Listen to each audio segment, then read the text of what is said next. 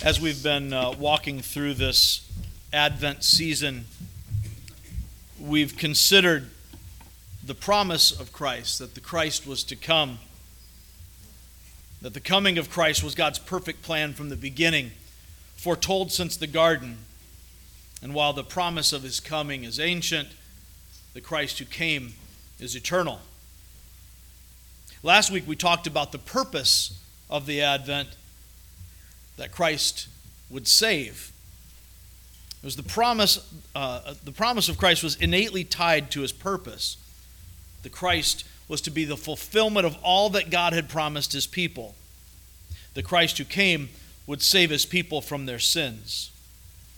This week, we look at the idea that the Christ is God.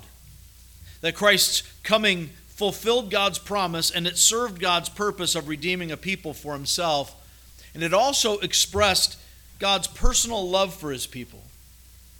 God created us for an intimate relationship with him that sin destroyed. And his love is so great that he sent his Son not only to save us, but to reveal himself to us more completely. Just as the Old Testament foretold his coming, the Gospels reveal him. We see God in Christ in the Gospel. The epistles explain the meaning of that and how we walk it out. Next week we'll consider what the book of Revelation and the other eschatological prophecies tell us about the second Advent when he returns. Today, as we focus on God's presence with us in the Christ, I invite you to turn to Matthew chapter 1.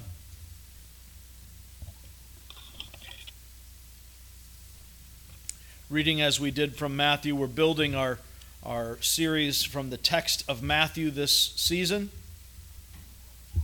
Then on Christmas Day, we'll turn our attention to Luke. But in Matthew chapter 1, we'll look at verses 18 to 25. We saw 18 to 21 last week. We will continue through the rest of the section, through the rest of the chapter. Matthew records it this way. This is how the birth of Jesus Christ came about. His mother Mary was pledged to be married to Joseph, but before they came together, she was found to be with child through the Holy Spirit.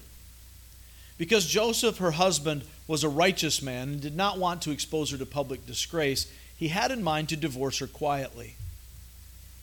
But after he had considered this, an angel of the Lord appeared to him in a dream and said, "Joseph, son of David, do not be afraid to take Mary home as your wife, because what is conceived in her is from the Holy Spirit. She will give birth to a son, and you are to give him the name Jesus, because he will save his people from their sins." All this took place to fulfill what the Lord had said through the prophet. The virgin will be with child and will give birth to a son, and they will call him Emmanuel, which means God with us.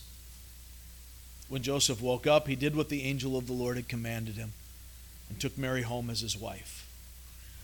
But he had no union with her until she gave birth to a son, and he gave him the name Jesus.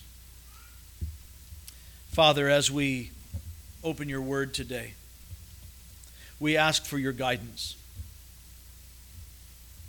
We don't need to hear from some preacher and get human opinion.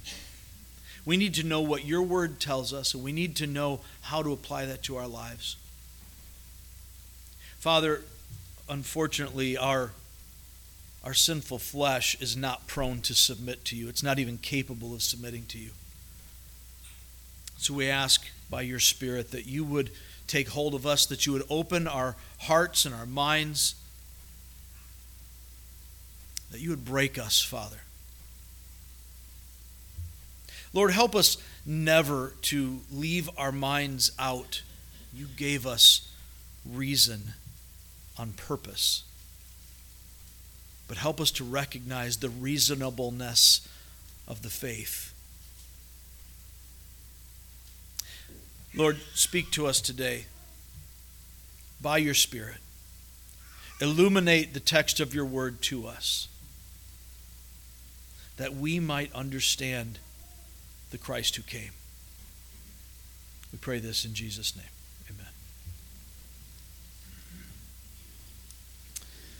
Well, as we consider what the Holy Spirit inspired Matthew to record in today's text, our core reality, the melodic line that runs through this whole text and through today's message is this: the Christ who came is God in flesh, present with his people. It's printed for you in your programs. It's up on the screen. I want to invite you to think that through as I read it for you again. The Christ who came is God in flesh, present with his people. Now, just so you know, the plan today is to take a look at what it means that Jesus Christ is Emmanuel, God with us, and how that affects our lives today.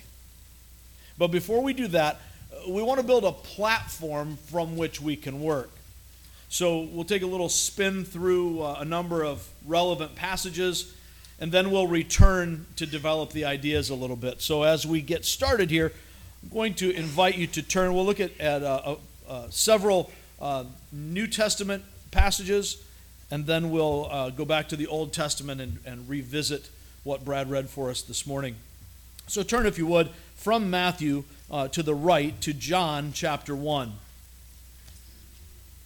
We have 4 Gospels there: Matthew, Mark, Luke, and John. Easy names to remember and even pronounce. Don't always get that in the Scriptures. When you find John chapter 1, we'll start at the beginning.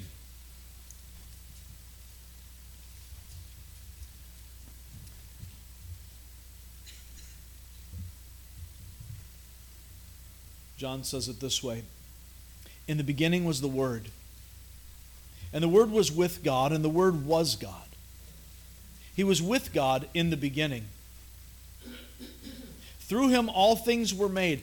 Without him nothing was made that has been made. In him was life, and that life was the light of men. The light shines in the darkness, but the darkness has not understood it. Incidentally, just a little parenthetical here. This is why our Christmas celebrations and our decorations with all these lights, yes, absolutely, the holiday itself was Christianized, was taken from pagan rituals before. But in the midst of the darkness of winter, we celebrate with light. In the midst of a sin-darkened world, God sent the light. Jesus is the light of the world. And so as we celebrate with Christmas, forget about pagan garbage and recognize that those pretty lights you see should be reminding us that Jesus is the light in our darkness. Continuing with verse 6, John tells us there was a man sent from God. His name was John. He's speaking of John the Baptizer, John the Immerser. He came as a witness to testify concerning that light, so that through him all men might believe. He himself was not the light. He came only as a witness to the light. The true light that gives light to every man was coming into the world. He was in the world, and though the world was made through him, the world did not recognize him. He came to that which was his own, but his own did not receive him. Yet to all who received him, to those who believed in his name, he gave the right to become children of God. Children born not of natural descent, nor of human decision or a husband's will, but born of God. Notice verse 14. The Word became flesh and made his dwelling among us. We have seen his glory, the glory of the one and only who came from the Father, full of grace and truth. Continuing from in verses 15 to 18, John is clarifying, again speaking of John the Baptist. John testifies concerning him. He cries out saying, "This was he of whom I said, he who comes after me has surpassed me because he was before me." From the fullness of his grace, We have all received one blessing after another. For the law was given through Moses, grace and truth came through Jesus Christ. No one has ever seen God, but God, the one and only, who is at the Father's side, has made him known. All right? So we see that God, the Word, became flesh and dwelt among us. Turn to the right a few more chapters, still in John, to John chapter 14. Now you may remember a familiar verse in John 14:6. We're going to look at John 14:9, but while you're looking it up, I'll read from verse 6. Jesus answered, I am the way and the truth and the life. No one comes to the Father except through me. If you really knew me, you would know my Father as well. From now on, you do know him and have seen him. Philip said, Lord, show us the Father, and that will be enough for us. Jesus answered, don't you know me, Philip, even after I have been among you such a long time? Anyone who has seen me has seen the Father. How can you say, show us the Father? Don't you believe that I am in the Father and the Father is in me? The words I say to you are not just my own. Rather, it is the Father living in me who is doing his work. Believe me when I say that I am in the Father and the Father is in me, or at least believe on the evidence of the miracles themselves. I tell you the truth, anyone who has faith in me will do what I've been doing. He'll do even greater things than these, because I'm going to the Father. And I'll do whatever you ask in my name, so that the Son may bring glory to the Father. You may ask me for anything in my name, and I will do it. The focus here is not prayer. The focus is the reality of who Jesus is. If you've seen Christ, you've seen the Father.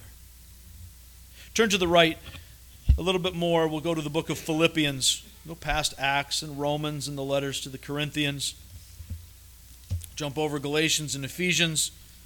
You can land in Philippians chapter 2.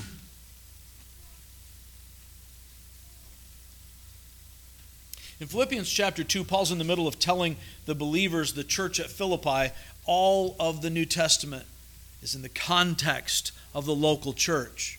That's why we emphasize it so much. That's why we do things like have membership and dedicate children in the context of this household of faith. Because we can only do what the Bible calls us to do when we actually have people with faces and irritating habits. We can't love people in theory. We have to love people as they are in reality.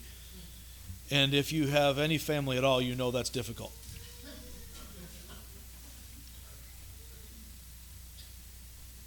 He's in the middle of telling them how to walk, how to have Christ's humility, his mindset in themselves.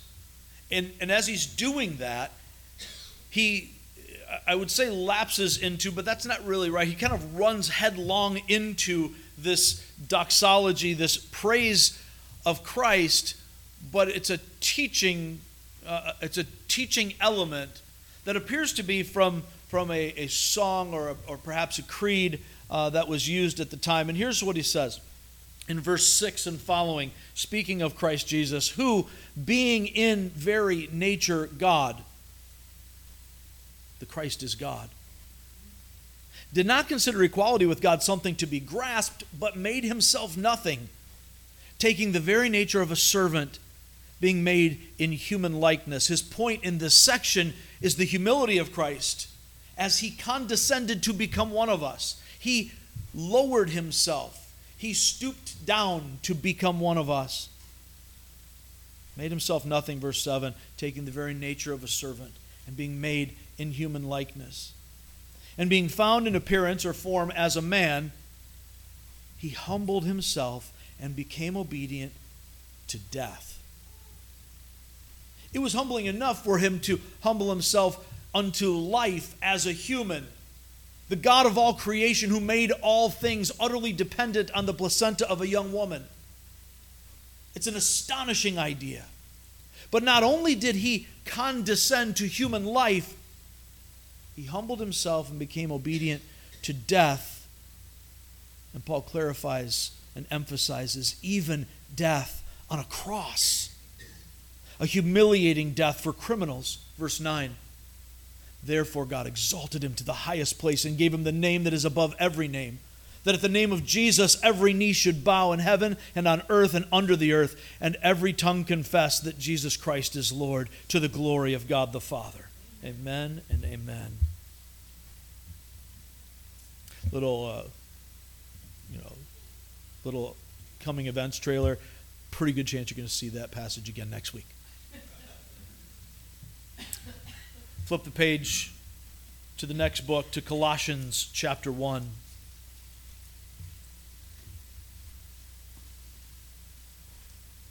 Paul again writing here to a different church. Each of these letters were circulated through the churches in various ways. Some that was their intent, and some were written to specific people and then circulated. But as he writes to the church at Colossae, in Colossians 1, he's given thanks for their faith. He's letting them know that he's praying for them. But here in the middle of chapter 1, he builds out the idea of who Christ is.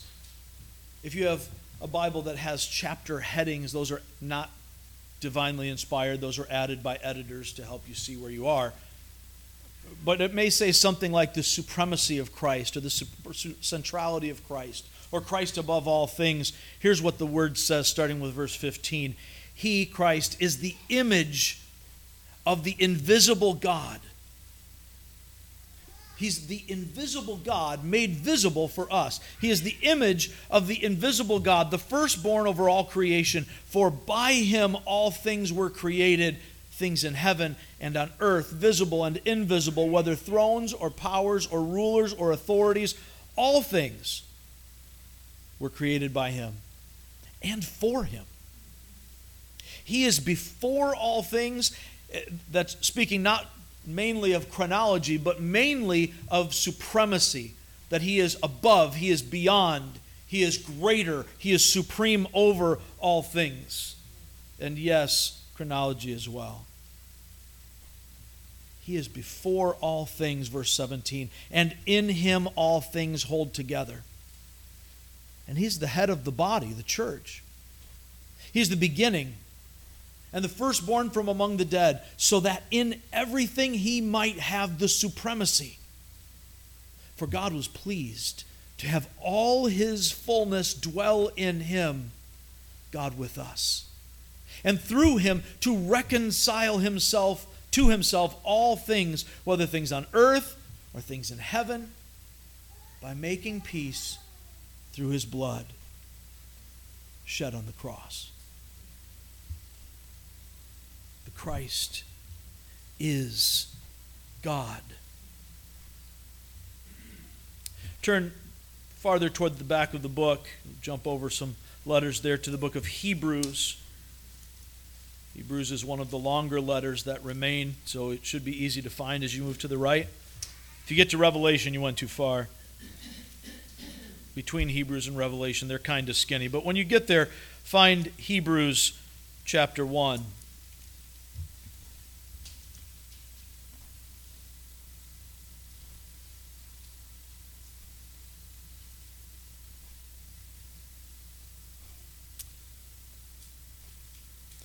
I want to read so much more. We'll just read the first 4 verses here.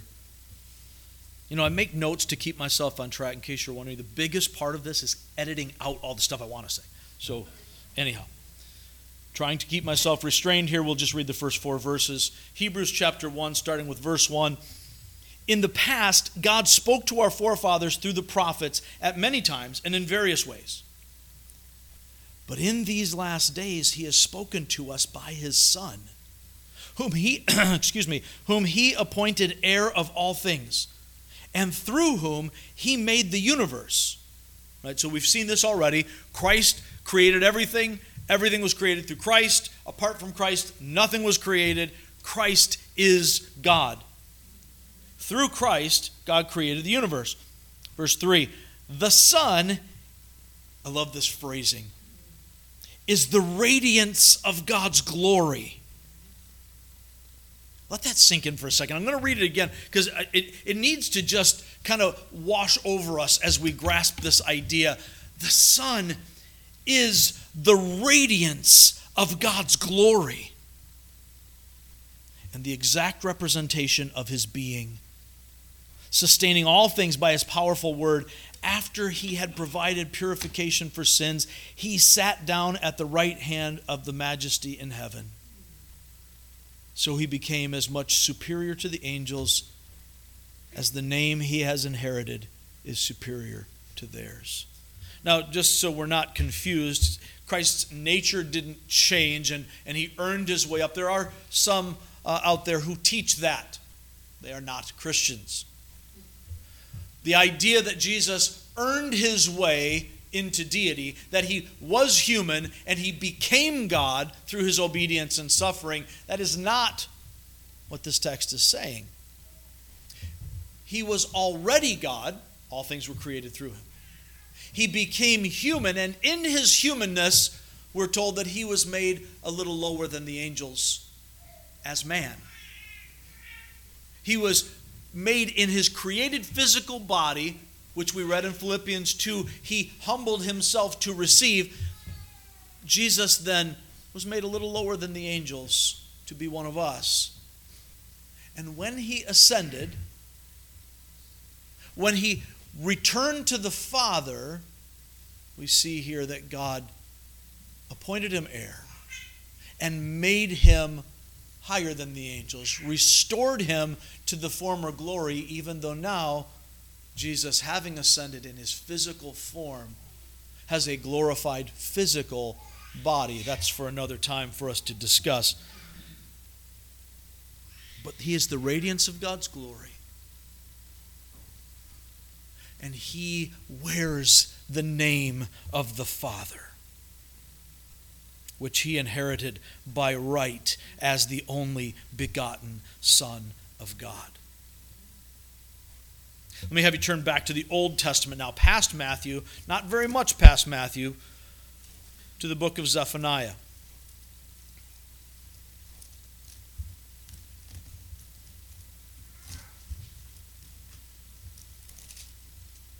These minor prophets in the Old Testament can get a little skinny. You should be able to find it. We'll give you some time.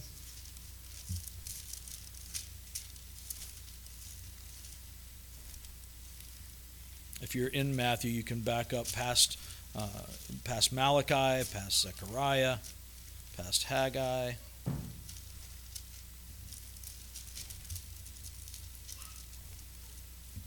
If you get to Habakkuk, you went a little too far. The reason they're called minor prophets is because their books are small. The major prophets wrote big books. I cannot lie. Stacy's going to chuckle every time I make that joke. All right, so Zephaniah 3. Brad read this for us to begin our service, and this is perhaps, if not my favorite, it's definitely one of my favorite God with us passages. And as we go through, hopefully you'll see that later. There's a picture here, not only of God being with us, but being on our side, fighting for us, and most of all, delighting in his people.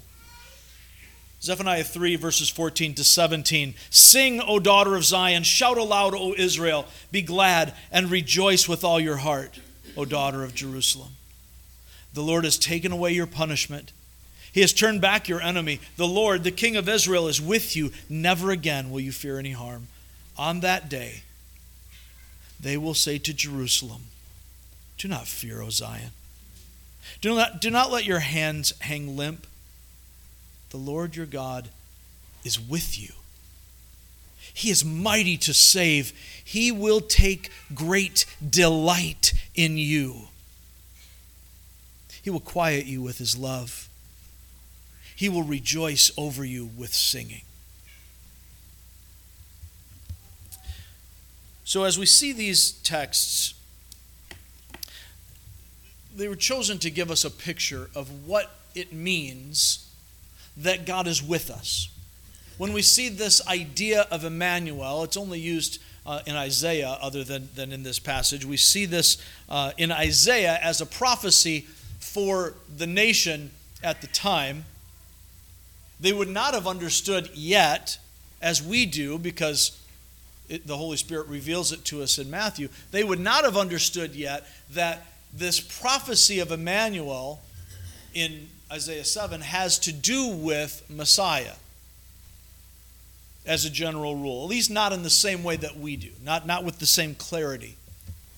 Isaiah's wife, or would be his wife, the maiden, the virgin, conceived a child and gave birth as part of a near-term prophecy fulfillment. She was a virgin at the time and became pregnant through the normal means. Mary remained a virgin, and there was nothing normal about this birth at all. Mary remained a virgin until after Christ was born. The firstborn, not only of Mary, but of a new nation, what would one day become a resurrected nation. What does it mean that God is with us? Let's take a look at this. As we're going through this, we're going to see a number of things that are observably clear as far as the aspects, the connotations of what it means that Messiah, the Christ, is God with us. And as we see the presence of God in Christ, it means at least these things. It may mean more, but these are observable, clear things that we can grasp in the way that this idea of being with us is used throughout the Scriptures. First off, notice this. Emmanuel is God who dwells among us. Emmanuel is God who dwells among us. Now that's pretty easy for us to see, right? We all, when we think of God with us, and Jesus being born in Bethlehem to be God among us, it's kind of easy for us to grasp that. We see it in John 1, as we just read. The Word became flesh, and He made His dwelling. He dwelt among us. We see in Colossians 1. We see in Hebrews 1 that Jesus is God among us. And just as He said in John 14 to His disciples, when you've seen me, you've seen the Father. He's here. So this nearness of God, He's present in nearness to us here, is reminiscent. It's the full revelation of what we see from the beginning. If you go back, you don't have to turn, but if you go back to Genesis, in the beginning, Genesis 1 and 2, before sin enters the system, there is no division between God and humanity. Right? God walks with them in the cool of the day is the phrasing that's used. Now, obviously, that's an anthropomorphism. In other words, it's using human language to describe the infinite and eternal principle.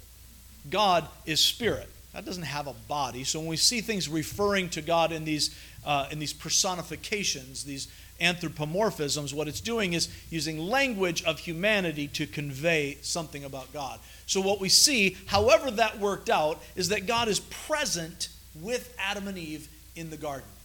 There's no sin to separate them. In fact, in Genesis 3, when sin happens, when they rebel, they wouldn't have thought about it as rebelling any more than you and I often think of our sin as rebelling. When we do our thing instead of God's thing, we're not usually thumbing our nose at God and saying, no, I'm not going to do it. Sometimes. But most of the time, our sins happen as we choose without realizing or thinking that we're choosing. We choose to run our own show.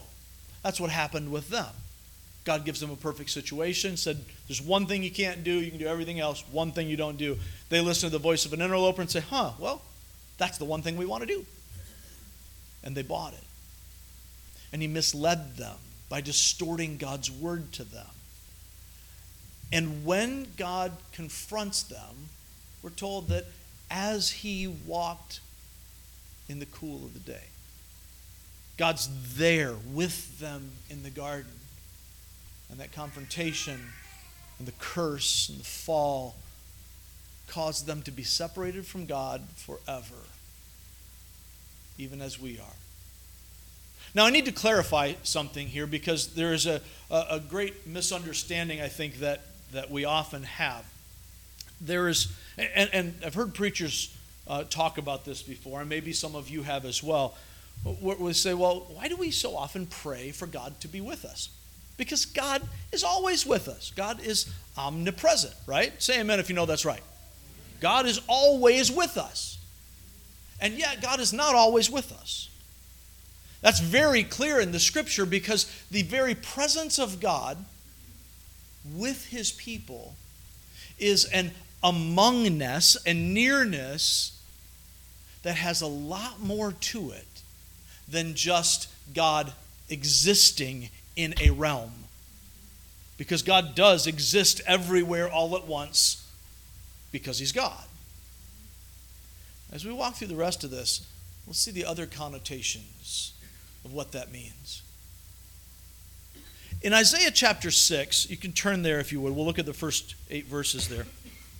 If you happen to still be in Zephaniah, you're going to go back to the left. Otherwise, you can find the Psalms in the middle of your Bible and then slide to the right a little bit. Isaiah is a major prophet, a bigger book, so a little easier to find. In Isaiah chapter 6, the prophet receives his calling or his commission from God. But it happens in what is tantamount to the presence of God. He has a vision, and in this vision, he is in the presence of God.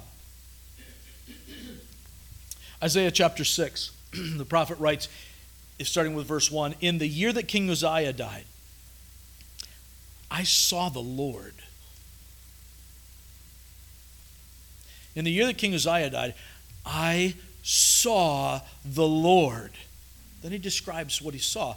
Seated on a throne, high and exalted, and the train of his robe filled the temple. The train of his robe is the symbol of his glory. His glory filled the temple. Above him were seraphs, or seraphim, the plural of seraph, which means burning ones. These are angelic beings of fire. I'm just thinking a little overwhelming, right? So just let your mind entertain the thoughts of what it would be like to be seeing the Lord himself seated on a throne, lifted up, exalted, with his glorious robe filling the temple, and above him were burning ones, each with 6 wings. With 2 wings, they covered their faces. With 2, they covered their feet. These are pictures of humility, hiding from the glory of the Holy One. And with 2 they were flying. And they were calling to one another, "Holy, holy, holy is the Lord Almighty." Man, we ought to sing that song way more often than we do. And it ought to stir us and rouse us. But as we see in this passage, what it really ought to do is break us. Holy, holy, holy is the Lord Almighty. The whole earth is full of his glory. Interestingly, his robe fills the temple, and the earth is his temple. The earth is God's footstool even. This is where he manifests himself. All of the earth belongs to him. His glory fills the earth. Verse 4, at the sound of their voices, the seraph voices, the doorposts and thresholds shook, and the temple was filled with smoke. Guys, this is what happens when God is present. In Exodus and Leviticus and Numbers, when we see God's presence, he manifests himself in fire. When he's on Mount Sinai, the people have to stay off the mountain. Even the livestock are told to stay off the mountain. And Moses goes up, and the leaders go to the foot of the mountain, and Joshua goes up with him. But Moses goes up the mountain to meet with God. And what they see while Moses is on the mountain is fire and smoke and shaking, trembling earthquakes. Because that's what the presence of God does. He's so beyond, so other, so vast and majestic that this is how we get the picture of who he is. But notice Isaiah's response, his reaction. At the sound of their voices, the doorposts and thresholds shook, and the temple was filled with smoke. Verse 5, "Woe to me," I cried, "I am ruined. For I am a man of unclean lips, and I live among a people of unclean lips, and my eyes have seen the King, the Lord Almighty." I said we'd go to 8. We'll stop here at 6. Maybe we'll pick up 8 later. Here's what we need to grasp from this. Emmanuel is God who dwells among us. What effect does that have on us? God with us gives us reason to fear. Now, that's probably not what you expected to hear or what you wanted to hear, because we have this nostalgic, sentimental picture of Christmas and the baby in the manger, and Jesus is soft and cuddly, and so we have a soft, cuddly God. No. God with us gives us reason to fear. Over and over, the Scripture says that the fear of the Lord is the beginning of wisdom. And if we don't fear God, then we have not seen him. To see God means death to an unholy one. And so Isaiah, seeing God, being in the presence in this vision, it's just a vision, but in the presence of God, the majestic one, high and exalted, whose glory fills not only the temple, but the whole earth and shakes the foundations of everything, Isaiah says, "Woe to me, I'm ruined, I'm a dead man. Because I know I'm a sinner. And all my people are sinners. And I've been in the presence of God. I cannot stand." God with us, God among us, near us, gives us reason to fear. We won't look up all the scriptures that I have listed because I really want to, but we're not. But let's turn back to the Psalms. Okay, so turn back to the left, jump over some of the books there between.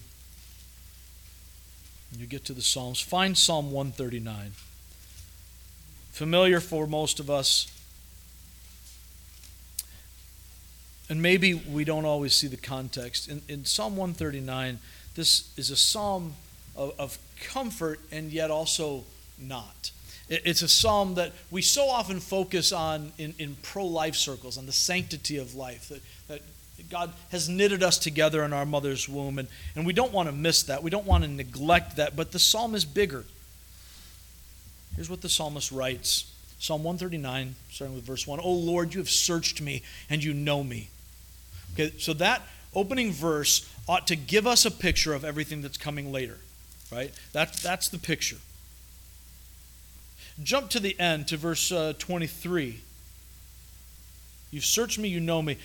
23, 24, the psalmist writes, "Search me, O God, and know my heart. Test me and know my anxious thoughts. See if there's any offensive way in me, and lead me in the way everlasting." You see the parallel there from the first verse to the last? It's the intimacy. It's God knowing us, seeing through us. And in the end, the psalmist surrenders himself to the Lord. "Lord, do what you already do. I invite you." He's already acknowledged that God already knows him. Okay, let's continue. "Lord," verse 1, "you've searched me and you know me. You know when I sit and when I rise. You perceive my thoughts from afar. You discern my going out and my lying down. You're familiar with all my ways. Before a word is on my tongue, you know it completely, O Lord." Let me just stop there, because we use this as a comforting verse, but let's be honest. If the holy God, before whom no imperfection, unholiness, or sin can stand, if he knows your inner thoughts before you even get them out, if he's familiar with all of your ways, not your good ways, not your church ways, but all of your ways? Does that really sound like a good thing? It's easy for us to hide who we are, our darker places, from other people. We come to church, we put on our best behavior, and we don't talk about what we did Saturday night. And we don't give much thought. We certainly don't want to reveal the attitudes that we carry into work on Monday morning. But here at church, it's good. We put on our best, our best look, our best face, and we act all spiritual and sing songs and all that. God knows the inside. There's not a thought you can think. There's not a sin you can desire. You don't even have to carry it out. The fact that you desire it, God already knows. You can't stand before that God. God with us, God among us, is an earth-shaking fear because of sin. He goes on, you hem me in behind and before. You've laid your hand upon me. Such knowledge is too wonderful for me, too lofty for me to attain. Where can I go from your spirit? Where can I flee from your presence? Wait, hold on a second. Why would I flee from the presence of God if this is a comforting passage? I flee from the presence of God because I am ruined. I'm a man of unclean lips, from a people of unclean lips, and my eyes have beheld the Holy One, and even more, he has beheld me. If I go up to the heavens, you're there. If I make my bed in the depths, you're there. If I rise on the wings of the dawn, if I settle on the far side of the sea, even there, your hand will guide me. Your right hand will hold me fast. You see, there's two sides to this coin. In myself, in my nature, fear is the only logical response. But if God is on my side, if God says, you are my child, and I love you, then his hand guiding me and holding me fast is a whole different world. As we'll see throughout this, the great theology of the very first VeggieTales movie is right. God is the biggest, and he's on my side. Verse 11, if I say, surely the darkness will hide me, and the light become night around me, even the darkness will not be dark to you. The night will shine like the day, for darkness is as light to you. For you created my inmost being, you knit me together in my mother's womb. I praise you, because I'm fearfully and wonderfully made. Your works are wonderful. I know that full well. My frame was not hidden from you when I was made in the secret place. When I was woven together in the depths of the earth, your eyes saw my unformed body. Let there never be any question about the sanctity of unborn life. All the days ordained for me were written in your book before one of them came to be. In the midst of a fearful thing, the psalmist finds comfort in the nearness, the amongness, the presence of God. Because of the relationship they have. Notice how he finishes this, starting in verse 17. How precious to me are your thoughts, O God. How vast is the sum of them. Were I to count them, they would outnumber the grains of sand. When I awake, I'm still with you. If only you would slay the wicked, O God. Away from me, you bloodthirsty men. They speak of you with evil intent. Your adversaries misuse your name. Do I not hate those who hate you, O Lord? And abhor those who rise up against you? I have nothing but hatred for them. I count them my enemies. So much for loving the sinner. Search me, O God. Know my heart. Test me and know my anxious thoughts. See if there is any wicked way, any offensive way in me, and lead me. Lead me, Lord, in the way everlasting. Okay, so we need to press on for the sake of time. God with us gives us reason to fear. Because he knows us, we are without excuse. And we see in Hebrews 4 that because he was tempted in every way just as we are, and yet was without sin, Jesus is the reason, or at least the biggest clarification of why we have no excuse. Because he did what we don't. He lived among us as one of us, put on flesh, tempted in every way just the same way we are. Every temptation that you have, that you face. You don't think the devil brought that against Jesus? As hard as could be brought? And yet never once in thought or in deed, in action or in omission did he sin. That's amazing. But even more, that's damning to us. Because we should have lived without sin. It's commanded and expected, and none of us ever can. Which is why the next part becomes so important. Notice this. Emmanuel is God who identifies with us. Emmanuel is God who identifies with us. As we read in Psalm 139, he's with us. He knows our thoughts. There's no place we can go to escape it. He knows not only our sin, but he also knows our struggle. I'm going to read to you from Hebrews 4. You can turn there if you like. You don't need to. Hebrews 4, I'll be looking at verses 14 to 16. The writer of Hebrews says this. Therefore, since we have a great high priest, speaking of Jesus, since we have a great high priest who has gone through the heavens, Jesus, the Son of God, let us hold firmly to the faith we profess. For we do not have a high priest who is unable to sympathize with our weaknesses. But we have one who has been tempted in every way just as we are, yet was without sin. Let us then approach the throne of grace with confidence, so that we may receive mercy and find grace to help us in our time of need. God's presence is a reason to fear, and yet he chooses to identify with us. He knows our struggle as well as he knows our sin. This makes him relatable. He identifies with us so that we can relate to him. Don't be confused. It's not that God didn't understand our struggle before. He made us, right? He knows it. There's nothing God doesn't know, right? I'm going to say that again. That's a really good place for an amen. There's nothing God doesn't know. Amen. Sometimes you've got to coach it up a little bit.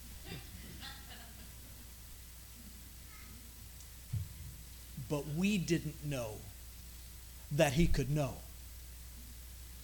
We can't relate to an invisible, perfect, majestic being that makes the mountains and the temples shake, that the angels cover their faces and feet before. I can't relate to that. I can relate to a person.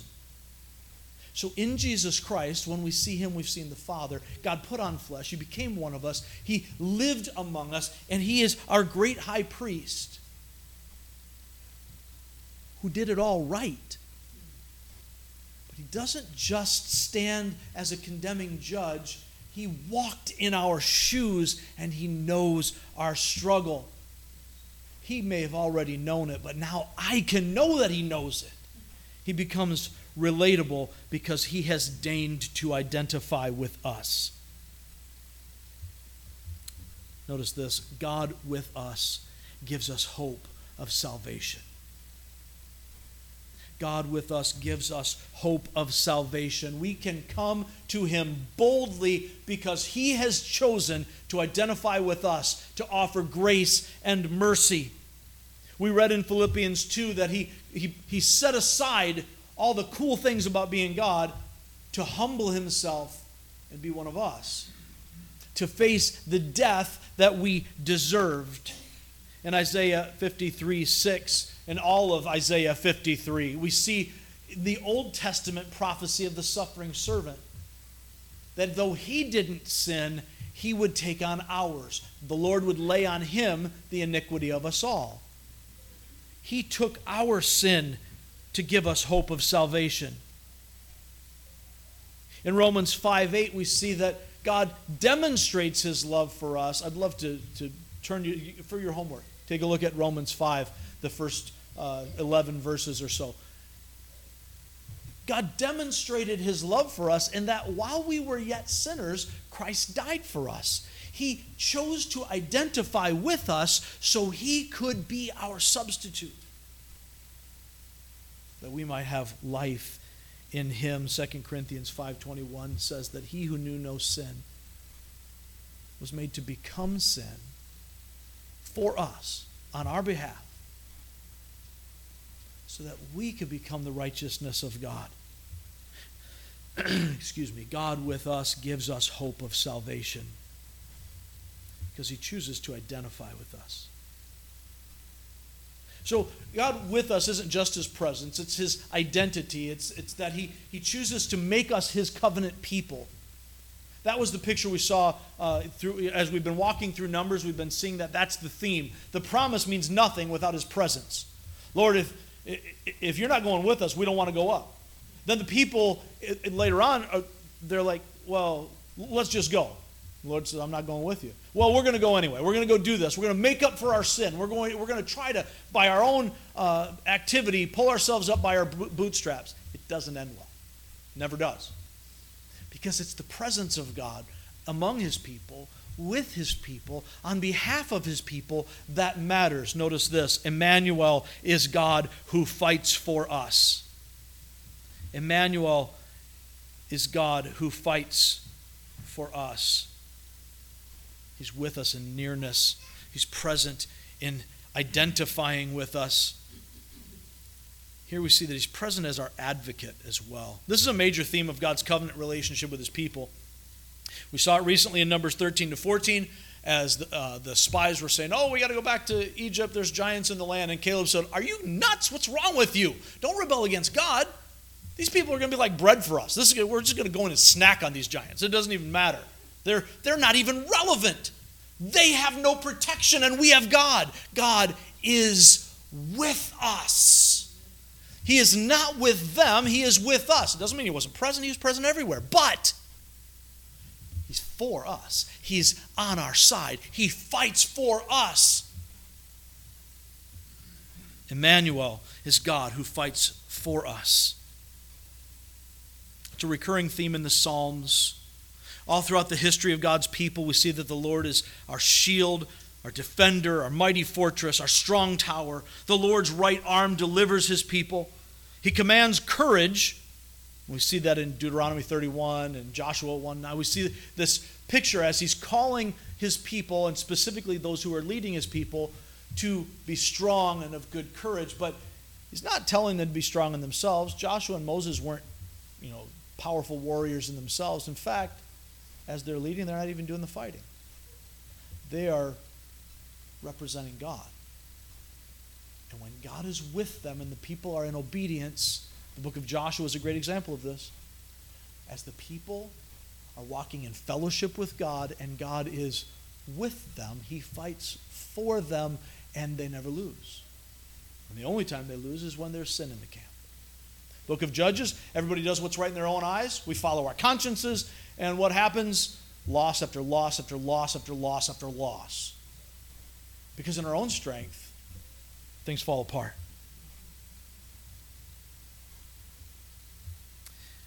God commands courage. The core understanding of that is that the courage stems from trusting him to work in his strength on behalf of us in our weakness. We have only to be still. Stories like the conquering of Jericho in Joshua and Gideon's battle in Judges, where God's like, you got too many people. Let me pare this down. Get rid of your 30,000. We're going to go down to 300. What? And, you probably heard in Sunday school or from any number of preachers how the way God had them sorted out, got the strong warriors and the weak ones went home. Hogwash. That's not even the point. That's actually contrary to the point. The point is, you don't need nobody because I'm fighting for you. So they go, they show up, And there's so much confusion in the other camp among trained mighty warriors that they end up chasing themselves around, killing each other, running them off. Because Gideon blew a trumpet, had some lamps, smashed some pots. That's all God. God fights for his people. For your homework, check out a perfect example in 2 Chronicles 20. It's not listed for you in your program, so you might want to jot it down. 2 Chronicles 20. If you go to 1 Chronicles, you'll be in the wrong place. 2 Chronicles 20. It's the story of Jehoshaphat. When the kingdom of Judah was facing an insurmountable attack by a coalition of enemies. And Jehoshaphat, who was king at the time, said, okay, we gotta talk to God. And he says, Lord, we can't do this, but you can. Are you not the God who has fought for his people from the beginning? And he recounts the deeds of the Lord. And the Lord says, you go on up. Just chill, right? I got this. You be still. I will fight for you. But he still doesn't go up. You know what they do when they go up? Nothing. They just collect the goods. God already defeated the people before they showed up. There was no army left, just their things. So they take all the bounty, all the spoils of war, and that's what God assembled the army for, so they could take it home with them. I'll fight for you. God fights for his people. What does this mean to us? Notice this. God with us gives us confidence in uncertainty. God with us gives us confidence in uncertainty. Anxiety is the true pandemic of our time. It is just overwhelming to see the anxiety in our society. Hey, that rhymed. Okay. Sorry, caught myself off guard. It's overwhelming to see the statistics. Even in the church. We have this overwhelming presence of anxiety even in the church. Why? Are things worse than they've ever been? No, they're not. No matter what they tell you on the news, things are not worse. Right? Remember the days of Noah? When everybody was so inclined to sin that God wiped the whole world out? We're not worse than that. Sometimes I wonder if we're not far. This might be the worst that you've seen in your lifetime, but your lifetime is a blip on the radar of history. So let's just ease up off of that. Dark times, for sure. And more dark times will come, and they will get worse before they get better before the Lord comes. But what's causing all the anxiety? We, as a people, as a society, in secular realms out here, we have detached from the reality of God. Sadly, and I say this with a broken heart and much conviction, sadly, in the church, even in evangelical churches, we have likewise been detached from the reality of God. We too often see religion as something we muster up rather than the outworking of the presence of Christ in our lives. When we see religion that way, it changes things, right? Religion isn't something I do to get right with God or to curb my behaviors. When we think of religion rightly, it's the reality, the relationship that you have with Christ working itself out visibly. And yet, so many of us treat it like it's a show to put on. That if we just get the right polish on our lives, that knowing Jesus, going to church, it's going to clean us up. It's going to make us more respectable. It's going to fix our families. It's going to do all these things. It's going to give us all this prosperity, and everything's going to work out. And we think that God's said that, life's going to be a bowl of cherries, and as the joke goes, we find out it's really the pits. But that's just because we don't know Him. We know the world around us better than we know the promises of God. Why? Because the church doesn't spend enough time in the Bible. The church doesn't spend enough time in prayer. The church doesn't spend enough time together. We've prioritized everything else. Some of you are lamenting the fact that schools are now having practices and activities, sports practices and activities and stuff on Sundays, even on Sunday mornings. Anybody sad about that? Yes. Guess whose fault that is? It's our fault. Because we've prioritized the things of the world over the things of God. Because we've said, well, I can't have my kid miss a sports practice. Or I can't miss whatever it is. My plans, my job, my whatever. As if all of these things are more important than honoring God and trusting Him to handle our uncertainty. Well, what am I going to do to pay my bills? God will handle it. You honor Him, work your butt off, and honor Him. Well, but what if the coach doesn't recognize my kid? Really? This is what we care about? What if the coach does recognize your kid and they're first team all-state and they get a college scholarship? Awesome. Except for they learned that God has second place. Okay, I didn't mean to get all riled up. Sorry.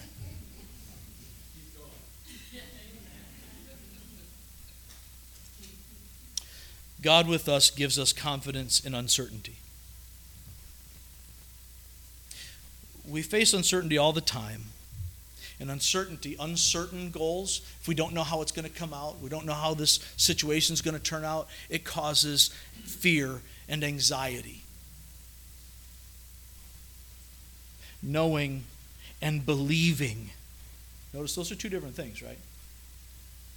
Knowing in my knower and resting on it, putting my weight on it. This is believing, knowing and believing that God is with us and for us removes that uncertainty. As I said, for your homework, you can check out Romans 5, verses 6 to 11. I don't know if it's listed for you. You might want to jot it down. Romans 5, 6 to 11. Romans 8, 31 to 39. I won't have you turn there, but we all know Romans 8, 28. That God has caused or is causes all things to work together for good for those who love Him and are called according to His purpose.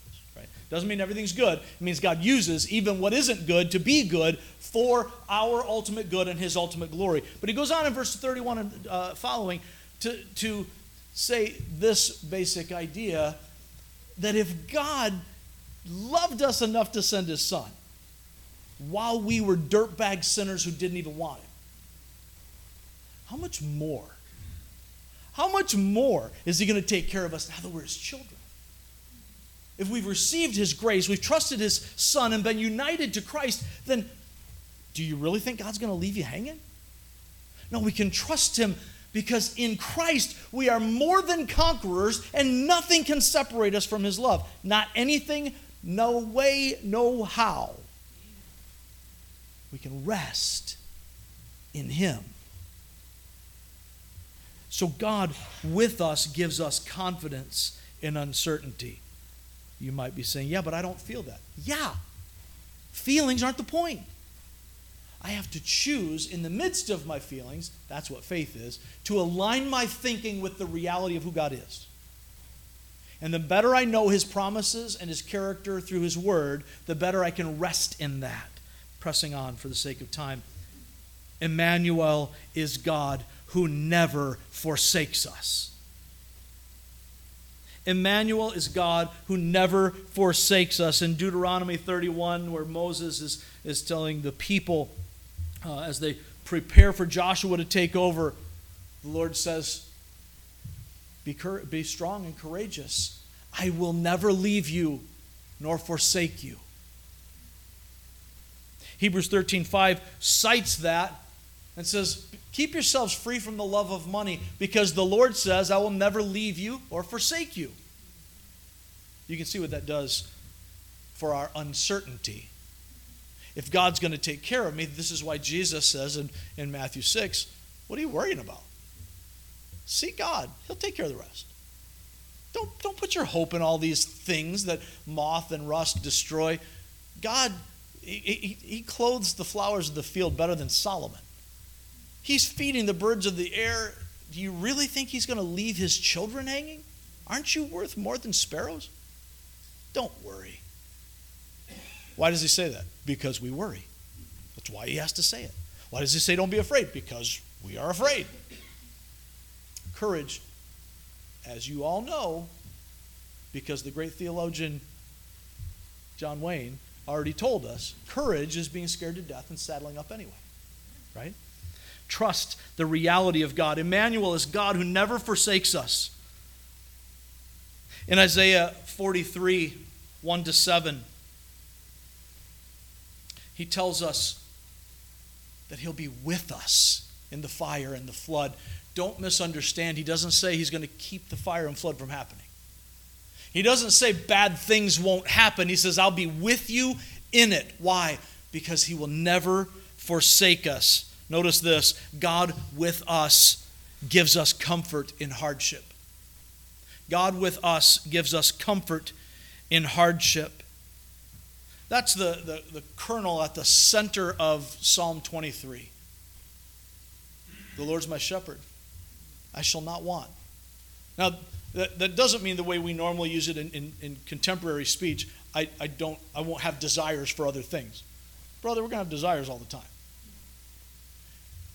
It's a better rendering in the NIV, I shall not be in want. Or in, I think it's the ESV says, I shall lack nothing.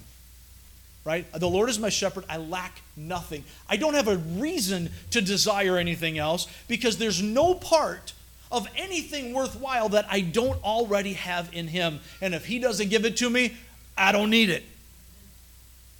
And the sooner my mind embraces that, the more I can rest in the presence of my shepherd. But notice what he says as I'm going through the valley of the shadow of death. So I walk through the valley of the shadow of death. Will there be evil there? Well, yeah, it's the valley of the shadow of death. What do you think they called it that for? I will fear no evil. Why? For thou art with me. God with us. God present, God fighting for us, God never forsaking us. That's what God with us means, and it gives us comfort in hardship. Finally, we see that Emmanuel is God who delights in us. Emmanuel is God who delights in us. This is an expression of his personal love for his people. We saw this already in Zephaniah 3, that and that's a passage, by the way, in dealing with Israel coming back from, or Judah coming back from their exile into Babylon.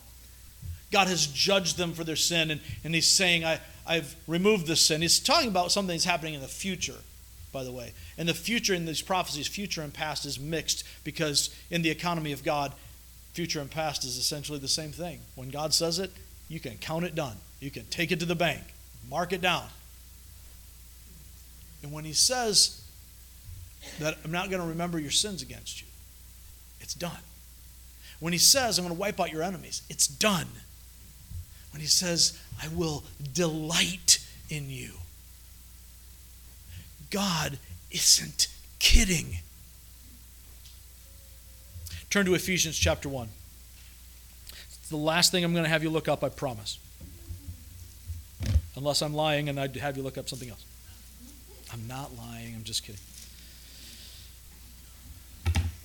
Ephesians chapter 1. Now, in the first 3 chapters of Ephesians, Paul is building out this picture of who we are in Christ. And in chapter 1, he's rejoicing and praising God over it. And the reason that Paul is rejoicing and praising God is because God is excited to bless his children. Notice what he says. Picking up verse 3 of Ephesians 1. Praise be to the God and Father of our Lord Jesus Christ, who has blessed us in the heavenly realms with every spiritual blessing in Christ. For he chose us in him. He chose us in him before the creation of the world to be holy and blameless in his sight.